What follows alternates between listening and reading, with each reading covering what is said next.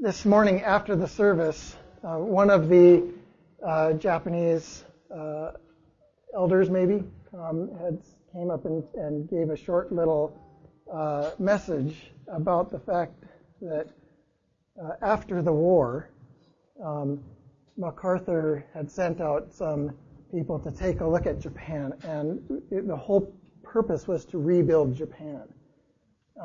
But it also included Japanese education. And they were going to remove the kanji from the Japanese language. And it was just going to be Romaji, English written Romaji. I mean, can you imagine how ridiculous that would be? It's almost impossible to understand Japanese using Romaji. I mean, you can understand street signs, but not sentences. But thankfully, they kept the kanji in there. I'm not exactly sure what happened. MacArthur said, we're not going to take the kanji out. It needs to be part of the Japanese culture. And thank goodness it is. I was able to make that kind of message this morning using the kanji. So, here's my laptop. So this morning, I'm going to touch on a few kanji as well in the subject of who is this king? Matthew 21, 1 through 11. When they had approached Jerusalem, did you already read this morning? No? Okay, all right. Jerusalem, and had come to Bethphage at the Mount of Olives, then Jesus sent 2 disciples, saying to them, go into the village opposite you, and immediately you will find a donkey tied there and a colt with her. Untie them and bring them to me. If anyone says anything to you, you shall say, the Lord has need of them, and immediately he will send them. This took place to fulfill what was spoken through the prophet. Say to the daughter of Zion, behold, your king is coming to you, gentle and mounted on a donkey, even on a colt, the foal of a beast, a burden. The disciples went and did just as Jesus had instructed them, and brought the donkey and the colt and laid their coats on them. And he sat on the coats. Most of the crowd spread their coats in the road, and others were cutting branches from the trees and spreading them in the road. The crowds were going ahead of him, and those who followed were shouting, Hosanna to the Son of David. Blessed is he who comes in the name of the Lord. Hosanna in the highest. When he had entered Jerusalem, all the city was stirred, saying, who is this? And the crowds were saying, this is the prophet Jesus from Nazareth in Galilee. So I want to show a picture of who this king is through kanji. So bear with me here. We'll have a little kanji lesson for those of you who don't know kanji. And then I feel humbled to be able to share with those of you that know a lot more about kanji than me. But let's just go ahead and take a look at this picture. So this is the kanji for king in Chinese and Japanese. This kanji here. This kanji king comes from God himself. He's given to us as the Lamb of God. So in Chinese, you can see the lamb has horns on a king. But usually when we write the word for lamb in Chinese, it has a tail attached to it. So I've just drawn it very lightly here. But you'll see why I've just drawn it very lightly, because we're going to remove it here, because in the kanji we're going to actually see that the king is there. So in kanji, there are images that depict abstracts and real things. So a lamb doesn't always have horns on it, or a sheep doesn't always have horns. There are other animals that always have horns, but a sheep doesn't always have horns. But in this particular case, we know that the lamb has horns.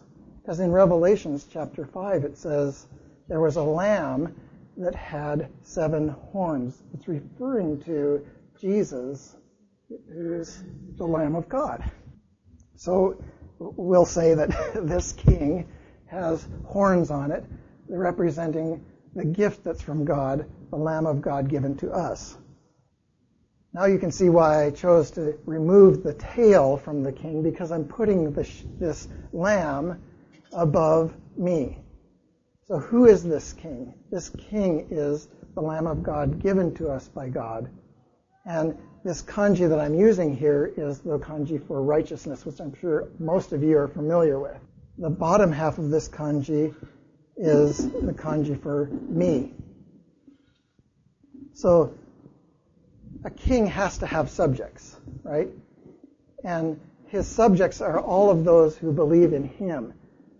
In Revelation, John is translated to heaven, and he's seeing this vision of this book that cannot be opened. It has all these people's names in it. It's all the names of all the people, all the subjects of the Lamb of God that have said, I am a sinner. I believe that Jesus died for me. My name is written in his Lamb's book of life. And John is standing there crying, saying, there's no one strong enough to open up the Lamb's book of life. And a strong angel comes up to him and says, don't cry anymore. The Lion of Judah can do this. And when he looks up, he sees that this lion is actually a lamb as though slain. And he is the one that has purchased with his blood people from every nation, every tongue, every tribe. That includes places like Japan. Their people's names are in the book of life. It's amazing. So we become his subjects when we admit to the fact that we are sinners. Ayako Miura is a famous Japanese novelist. She wrote a book called, an international bestseller called Shiokari Pass. And in that book, she talks about the true life story of a young railroad worker in northern Japan. And he, throughout his life, he has some association with Christianity because his mother is a Christian, and but he doesn't really believe in it. But he believes himself to be a good person all of his life. And one day he sees a street preacher who tells him that he is not really a good person, that he is a bad person, and he needs Christ's death on the cross to save him from the death that he deserves. But Nagano, this name of this guy, this railroad worker, believes that he is capable of doing great good. So the preacher then challenges him and says, okay, if you're good, let's see if you can just obey one of these commands of Jesus. And the command is, love your neighbor. So he then goes ahead and takes that upon himself to say, okay, I will go ahead and challenge myself to prove to this pastor, this preacher, that I can love my neighbor. Well, very shortly, he's given the opportunity to do such, because one of the guys that he's working with in the railroad road station, he actually steals money from the company, the railroad company. And he is found out. And so the railroad foreman then fires this guy. And so Nagano, Nobuo, then he goes and petitions on behalf of his friend and says, hey, reinstate this guy as an employee. I'll stand by him and we'll work together to make restitution. And the railroad master or the foreman is just blown away by the fact that Nagano is willing to do that. And so the railroad man says, okay, all right, we'll go ahead and reinstate this guy, and he gives him his job back, but he must do so only by moving to a new city, and Nagano has to also move with that guy to the new city. And so he has to leave all of his loved ones. So it's a challenge for him to go ahead and move to the new city, leaving his loved ones behind, but he does so because he's wanting to prove that he can love his neighbor.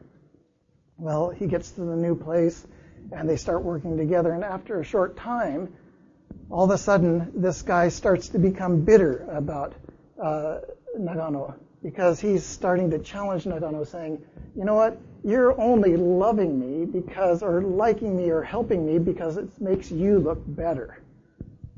So Nagano on the outside continues to show compassion, but on the inside he's angry. He hates this guy, and he's so mad. And it's at that point that he realizes that before God, his heart is wicked. He doesn't truly love his neighbor. That challenged him to see that he does deserve the death that the preacher did say he justly deserves. And that it was at that point that he found that he really did need to admit to the fact that he was a sinner.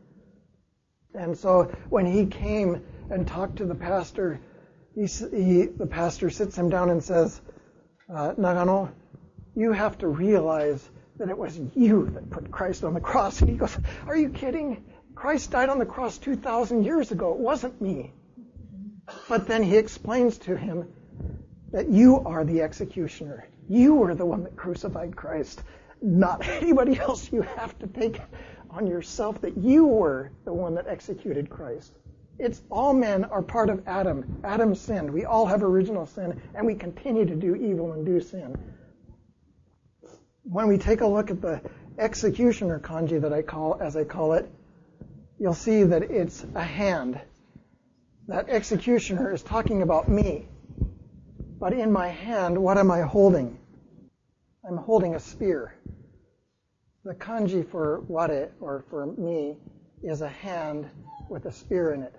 That's why I call it the executioner kanji. It's not the one being sacrificed, it's the one that is doing the sacrifice. When we recognize that we're the ones that put Christ on the cross, it's at that point that we can admit to our own sin and say, we acknowledge Christ as our Lamb of God, the one that God chose, that was perfect, that was put on the cross on our behalf and died for us. This picture here is an amazing picture because when you look at it, it really talks about one point in time, an exact second in time. And that is when the King of Kings is on the cross with the crown of thorns on his head, and the soldier is standing there with a spear stabbed into his side. The centurion says, surely this was a righteous man. That's the picture of what's going on here. It's at Calvary that we actually come, as I had showed last week, that we come to the cross and admit that Christ is our one and only perfect Lamb of God who died for us. When we admit to our own failings and we admit to being a sinner and ask for God's mercy on us, he grants the promise of eternal life to us when we believe. But that's not the end of the story. This king doesn't go through the same process that we go through. In Japanese, there's a phrase, kuchi hateru, which means to die in obscurity. And it is used in the Bible as the word for decay. And it's what all men go through. All of our lives are shortened by death, and when we die, we actually decay. The interesting thing about this phrase is that we can take it apart and actually see how it came about. Kuchi, the word for decay, is made up of a tree. That tree represents the tree of life, a tree that we used to have access to, but because we sinned against God and ate of the tree of the knowledge of good and evil, he then makes one enclosure around the tree. So we have no access to the tree of life anymore. By having no access to the tree of life, when we die, we decay. To die in obscurity, hateru is actually made up of the kanji of fruit. You can see kudamono many times. This first kanji here is seen at fruit stands, and it means fruit, but it also means to die in Japanese. It has both of those meanings. And in fact, in Buddhism, it's used for the word enlightenment. When we ate of the tree of the knowledge of good and evil and ate that fruit, we disobeyed God. And he said that if you do such, you shall surely die. So this kanji means fruit and to die. But Christ rose again before decay.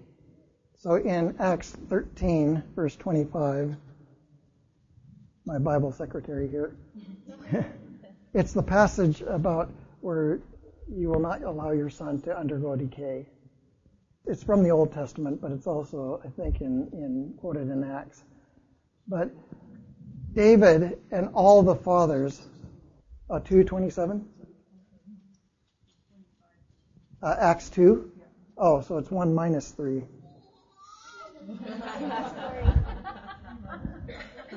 Or 3 minus 1, I'm sorry. Yeah.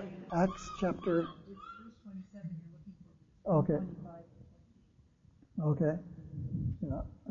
I saw the Lord always in my presence, for he is at my right hand so that I will not be shaken. Therefore my heart was glad and my tongue exulted. Moreover, my flesh also will live in hope, because you will not abandon my soul to Hades, nor allow your Holy One to undergo decay.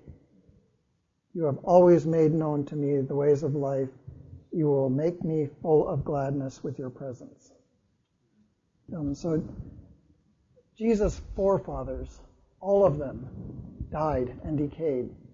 But Jesus himself did not undergo decay.